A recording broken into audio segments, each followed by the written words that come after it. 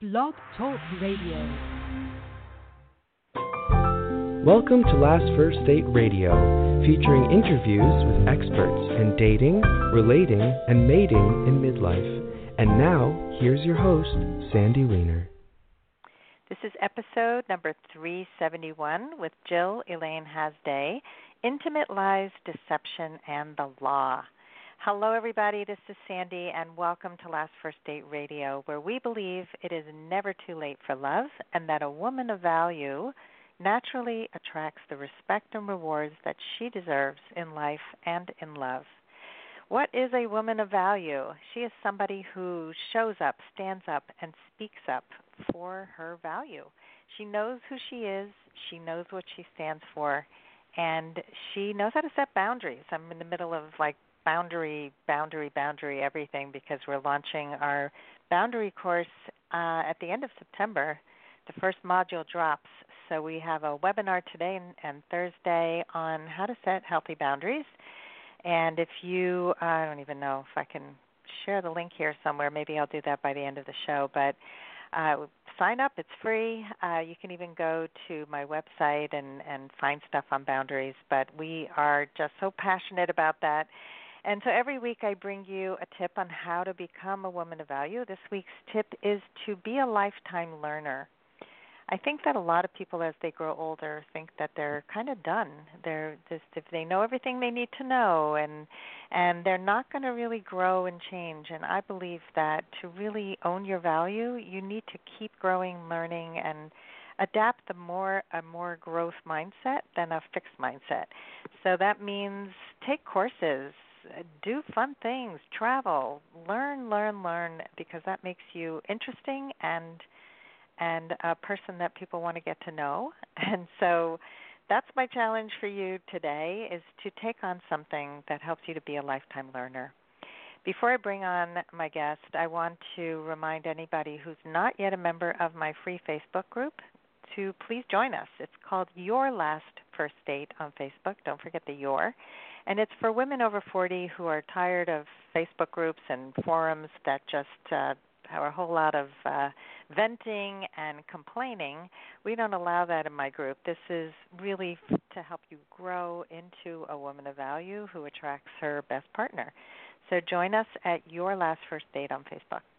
And now my guest, Jill Elaine Hasday. She is a distinguished McKnight University professor and the Centennial Professor of Law at the University of Minnesota Law School. Her work focuses on family law, anti-discrimination law, constitutional law, and legal history. She's a graduate of the Yale Law School and Yale College, and she clerked for Judge Patricia M. Wald of the U.S. Court of Appeals for the D.C. Circuit. And we're going to be talking today about deception in intimate relationships. Welcome to the show, Jill. Thanks for having me. Pleasure. Love this topic and really enjoyed the conversation we had before we went live. So I want to capture a little bit of that as we talk today. And let's start with, I would really be curious as to why this was a topic that became as interesting as it is to create a whole book. What was the appeal? Well, one thing I make clear in the dedication to the book is that my own personal experience didn't inspire it. The dedication of the book says, "To my loved ones, you didn't inspire me to write this book." But basically, I've been a law professor for 20 years and teaching and writing about family law. And occasionally I would come across these cases where a deceptive intimate inflicted just grievous injury and got away with it because courts weren't willing to give remedies for deception within an intimate relationship. And I just thought that was very interesting, and I always kept it in mind as something I wanted to go back to.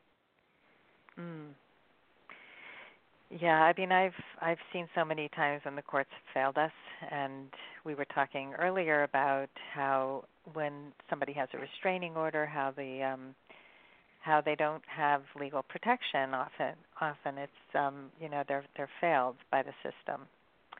So it's really a shame, and hopefully we can shed some light on that today. What's interesting in the law governing intimate deception is that generally courts start with the premise that the ordinary remedies the law gives you when you're deceived aren't available if you're deceived by an intimate. So someone will sue for fraud or misrepresentation or battery or intentional infliction of emotional distress, and courts will say, yeah, you meet all the criteria a plaintiff ordinarily has to show, but we're not interested in pursuing this claim because you were deceived by an intimate. So somehow it's your fault, or I mean, like, what's the logic? I mean, I think it's under-reasoned. Courts either treat it as sort of so obvious and it's common sense, so they don't have to explain it, or they kind of loosely throw around the idea of non-intervention. We don't want to intervene in intimate relationships. One of the arguments that I make in my book, Intimate Lies in the Law, is that actually courts, it's inevitable that the law will intervene. The court is always setting the ground rules for intimacy, deciding who counts as an intimate, what counts as acceptable and not. It's just that usually courts now do it in a way that protect deceivers rather than helping the people who are deceived. So tell us more about that. How does that work? Well, okay, so for instance, when I started this project, I thought that courts would deny remedies just because they thought intimate deception wasn't important enough to be kind of worth their time. But in fact, judges often say that it's crucially important to regulate intimate deception in the right way, but the right way they think is to preserve deceit. In fact, some judges will go so far as to say, the future of heterosexual mating would be destroyed if we prevented men from deceiving women. And they are very intent on protecting what they see as ordinary deception. But what courts define as ordinary deception can be quite dramatic. So hiding that you already have 2 children from a previous relationship, ordinary deception, no remedy. Hiding that you have a disability that prevents you from working full-time, ordinary deception, no remedy. Faking a pregnancy even after the man's wife becomes so distraught she kills herself, ordinary deception, no remedy. Wow. Right, it's very striking. If you're looking for 1,000 stories that you can't believe, that my book has them. When I started the book, when I started working on the book, I would be very surprised all the time. I've had a very smooth personal life, so I would look at I would read a case and I would think, that person had a secret second family? How do they even manage the logistics? But now, right. I'm not saying that everyone has a secret second family, but it's just much more common than you think. These profound deceptions are just much more common, and people haven't focused on it as this just persistent and pervasive area of life and source of injury. Wow. So I know, like in a lot of marriages, one of the spouses might be hiding money in the Cayman Islands. That kind of thing used to happen a lot. So if a marriage ends, they can't claim the money because it's hidden. Is that something that can be protected at this point? What's interesting is, okay, so in general, the law usually cares the most about financial harms because they're the easiest kind of for judges to understand, and they kind of come with a dollar value attached. But when you talk about financial deception in marriage, courts are much more reluctant to provide relief. So if you have decided to get divorced, and then you say, okay, I'm going to empty out the bank account, or I'm going to funnel the money to the Caymans, courts will give you a remedy. If they can find it, they have to know it exists. But if you funneled it out of the marriage knowing that we're getting divorced, I'm going to hide the money, courts will give you a remedy. But if you deceive someone in a way that siphoned funds to yourself when the marriage was still ongoing, many courts are very reluctant to provide a remedy. So I have one case, man and woman in Virginia. He runs a construction company. If they had gotten divorced, it would count as a marital asset. She would have a claim to half the value.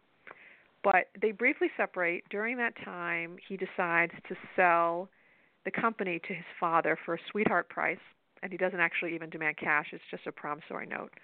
He doesn't tell his wife. They get back together. A few years later, they divorce.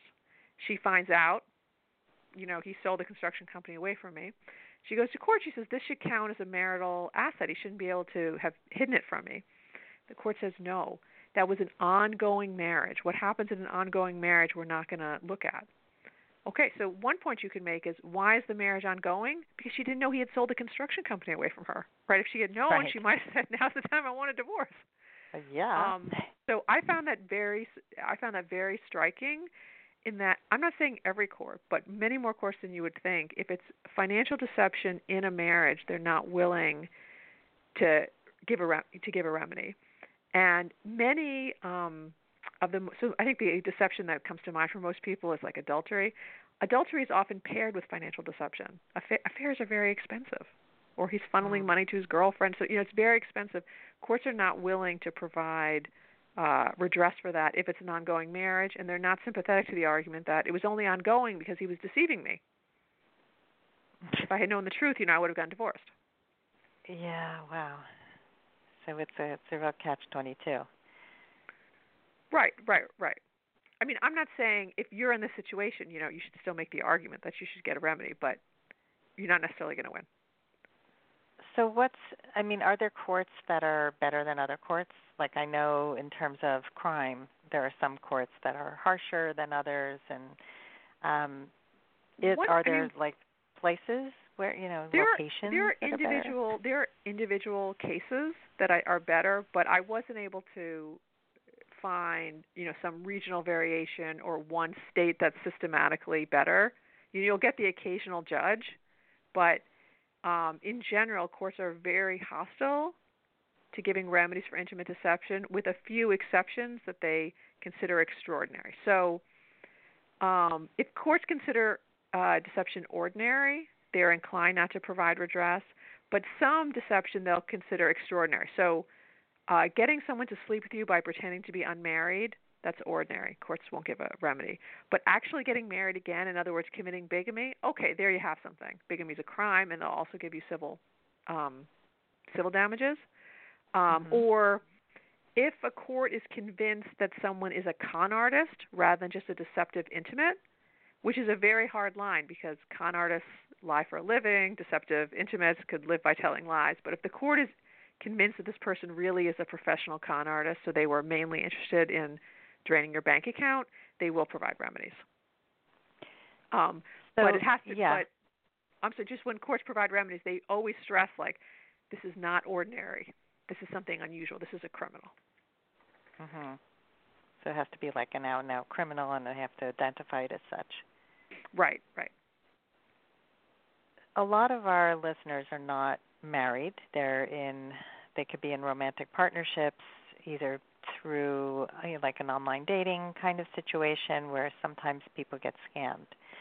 And I know this is a big thing that happens with people who are more vulnerable. A lot of times widows will get scammed out of money. What's the reparation for those kinds of situations today?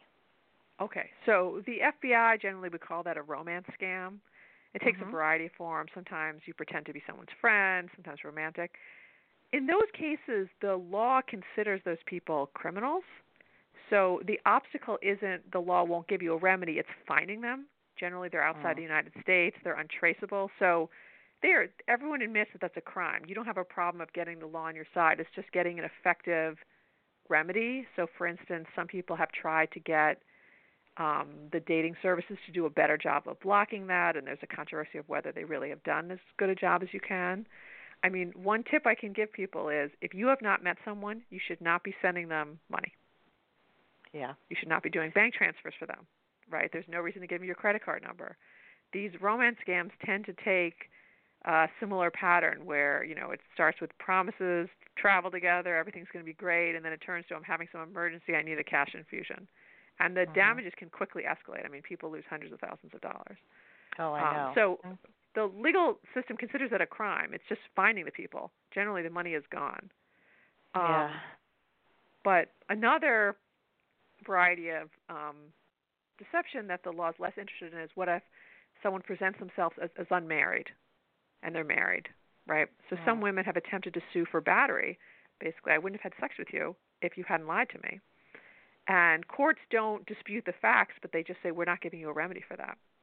That's ordinary deception. People are a lot more open about that these days, by the way. and you go on sites like Tinder, and they'll say, I'm not showing my picture because I am married, my marriage isn't good, and I'm looking for somebody to sleep with. They're pretty out there. All I want to say is not everyone, right? Right.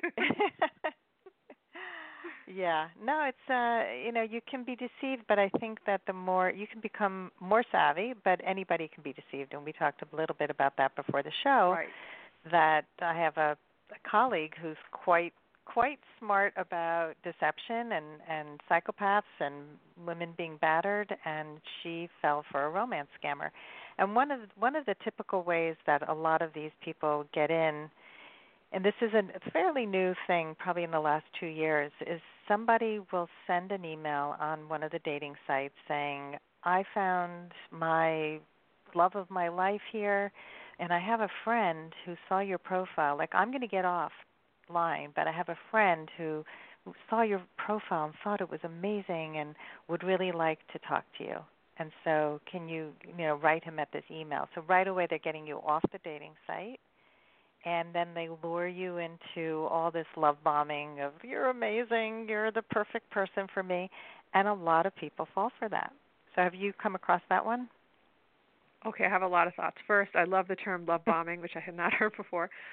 Okay, so one of the messages of the book is that if you've been deceived, you're not alone. It's not your fault.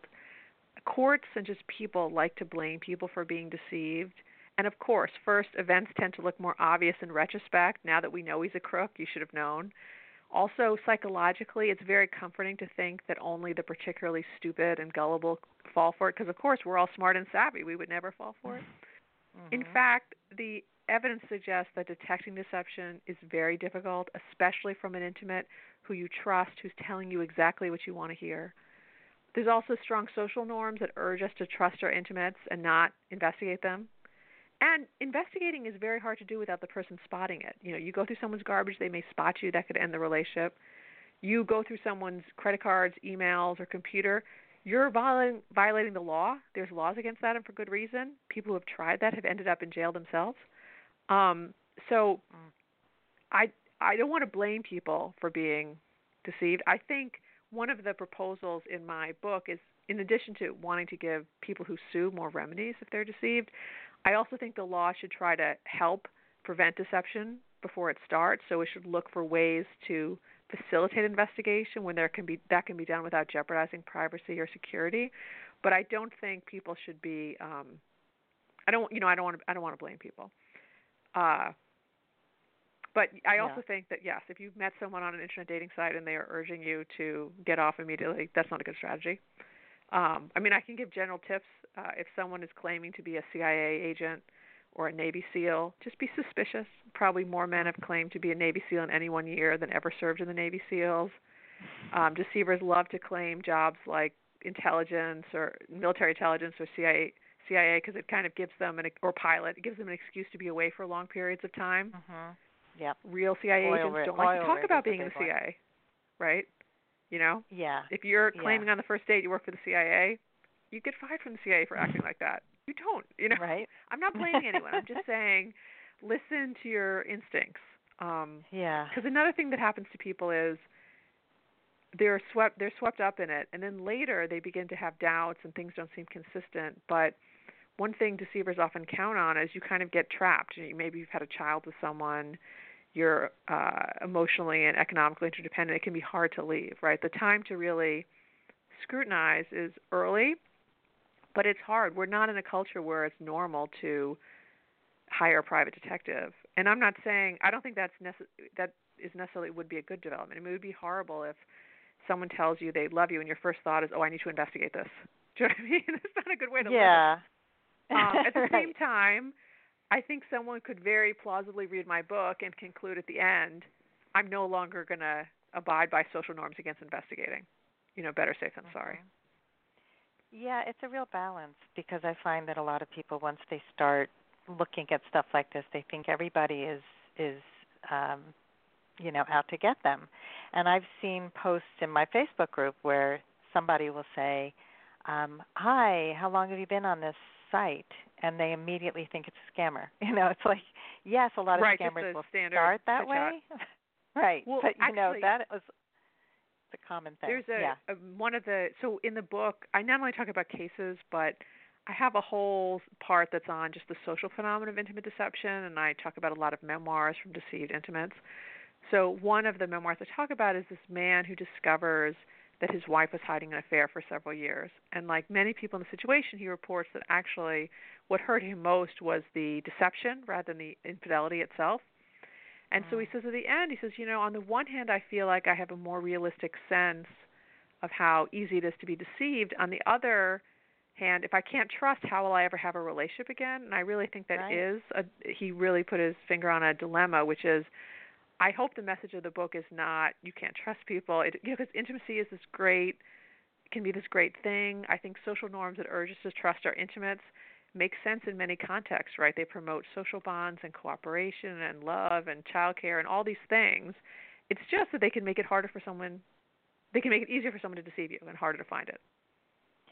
Yeah, and I think for me, what I try to convey is that someone has to earn your trust. It's not an immediate thing. And just because somebody says they love you, I got off the phone with somebody this morning who was looking into hiring me as a coach, and there were so many signs that this person she was dating was the wrong person, and she was chemically attracted, and so she couldn't think straight. And he told her about his history. He told her things that her instinct said there's something off here. This guy isn't taking any responsibility for any of his past relationships and blaming the woman for everything. Now, to me, that would be a huge red flag. I'd be out of there in a minute. But it comes with time and practice, too. Like the scammer who tried to scam me, I saw inconsistencies within a day. I saw how his lies were starting to add up because I was paying attention. And he texted me really late at night one night, and that was a big red flag. So who knows where he was. I don't give out my real phone number anymore. I give out a Google Voice number, so I'm protected. And, there are ways to protect yourself, and there are ways to learn the signs of romance scammers and the signs of people who deceive, because almost all the time, even that man you were talking about whose wife was cheating on him, there were probably a lot of signs that he didn't want to see, that he saw and dismissed. Right. I mean, I don't want to blame people because, of course, we trust each other, and deceivers often take advantage of that trust, and most people, they're not tracking their intimates on a minute-by-minute basis, and actually would find it quite annoying if they were being tracked on a minute-by-minute basis. Right, minute-by-minute basis. So, and in retrospect, I think it often is easier to say, but at the same time, if your spidey sense is telling you something is off, don't push that to the side. Intimate deception is a phenomenon. People can deceive you, and it's something to be alert to. Some women, it's interesting. So another woman I talk about in the book, she had been deceived twice. She met two men who presented themselves as unmarried when they were actually married. And her new policy was, unless I meet your family, your friends, your colleagues in the first few weeks, I'm not wasting my time. And I think there's nothing wrong with that strategy. I'm just saying it's hard to pursue that strategy in the sense of you have to find someone who's willing to let you into that much of their life in the early days. And you can see why someone might have a legitimate, I don't want you to introduce my boss. We just started. We had 2 dates, So there are. Yeah. I agree. Everyone should, if there's inconsistencies. One self-help book I talk about in my book said, think of yourself as a reporter asking who, what, why, where questions, not because you're nosy, but just because you want to find out more. And I think that's a perfectly good mindset to have. This is a new person. Let me just find out things about them. Let's give them an opportunity to tell things. Is the story they're telling me make sense? Have I ever seen their home? Have I ever met anyone who knows them? I mean, there's definitely things to be thinking about. But if you are someone who has been deceived, I don't think you should. The message I'm not trying to give you the message of, oh, if only you had been smarter and paid more attention. Yeah, so I want to stress also that I'm not a blamer, and I agree with the fact that we do what we can with the tools we have. the point is to learn and grow from each experience. So if you have been deceived, doesn't mean you can't trust anybody in the future. It means learn from your experience and apply what you learn so that you can pick up on signs quicker and you can act on them quicker. Oh, I agree. I agree with that totally. Saying. Yeah. You know, and I don't think you were blaming them. I just want to make that point of. Yeah. Because I think we as a culture, our first instinct, and you see this on the court and off, our first instinct is to say the problem is the deceived person. They should have protected themselves. And one thing that's interesting is, in general, the law has moved away from that. So in the business context, we used to have the rule of caveat emptor, buyer beware. That is not the rule anymore. You sell people defective products, they can sue you, right? It doesn't matter. They should have investigated more closely. So we still have this idea that the person who was injured has the burden of protecting themselves in this context, but the law has moved away from that elsewhere. Yeah. So what can someone do if they feel that they're a victim of deception? Let's say, whether it's financial, or sometimes people will come in and try to lure somebody in because they want government benefits, legal, immigration. You talk about that. What can they do? Well, okay, so it depends on the arena. In my book, I have sort of a variety of different kinds of deception. One I call linchpin deception. They've deceived you because otherwise they can't have the relationship. Another one you just alluded to is gateway deception. They've deceived you because it's access to government benefits that turn on being married, like being duped into marriage. I don't want to provide legal advice to anyone. You should ask a lawyer. It could be quite difficult to get redress, but you should certainly. I guess the first thing I personally would do is I would assess the situation and think, what can I do to protect myself now, so at least my injuries will not get greater. Do you know what I mean? Like if you have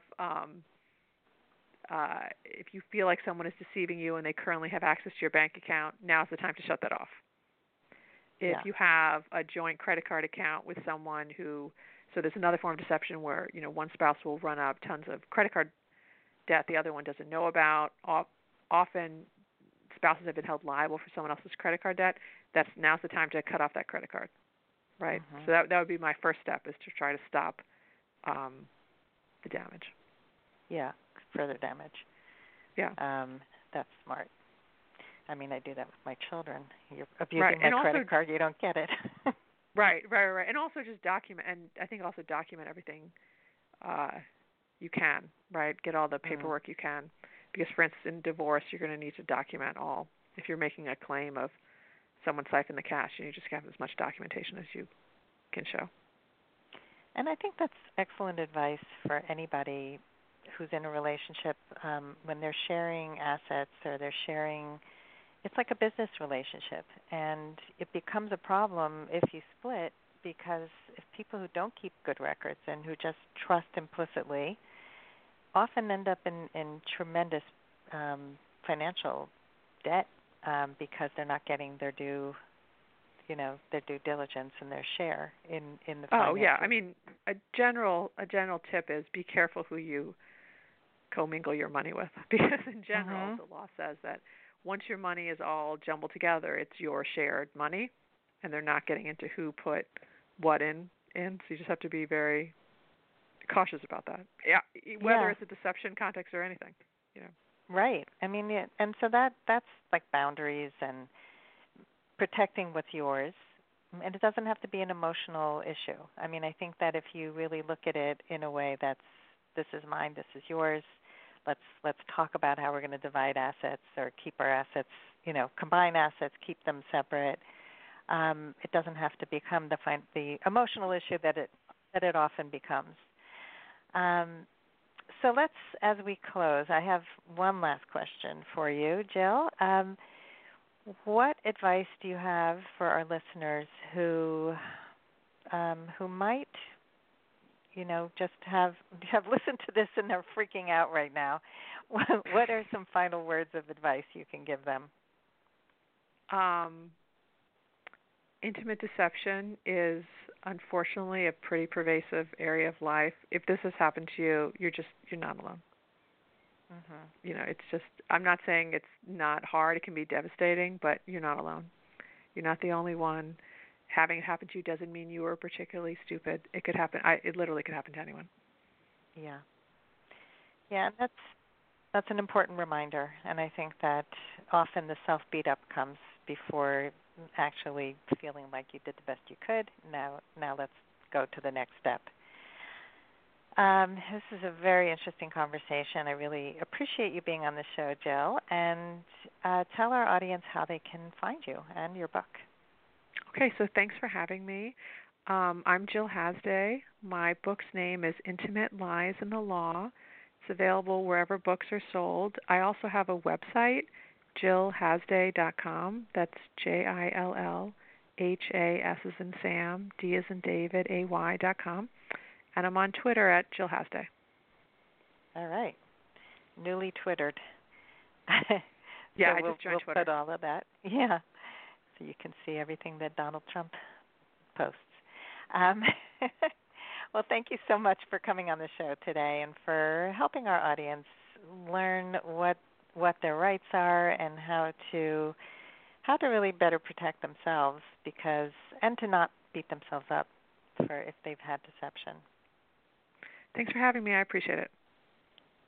And thanks everybody for coming to the show today, for listening. And if you love our show, please rate us and review us wherever you listen to podcasts. And go to my website, lastfirstdate.com, to see the show notes for all of these shows. And I hope that you go on your last first date very soon. Have a great day.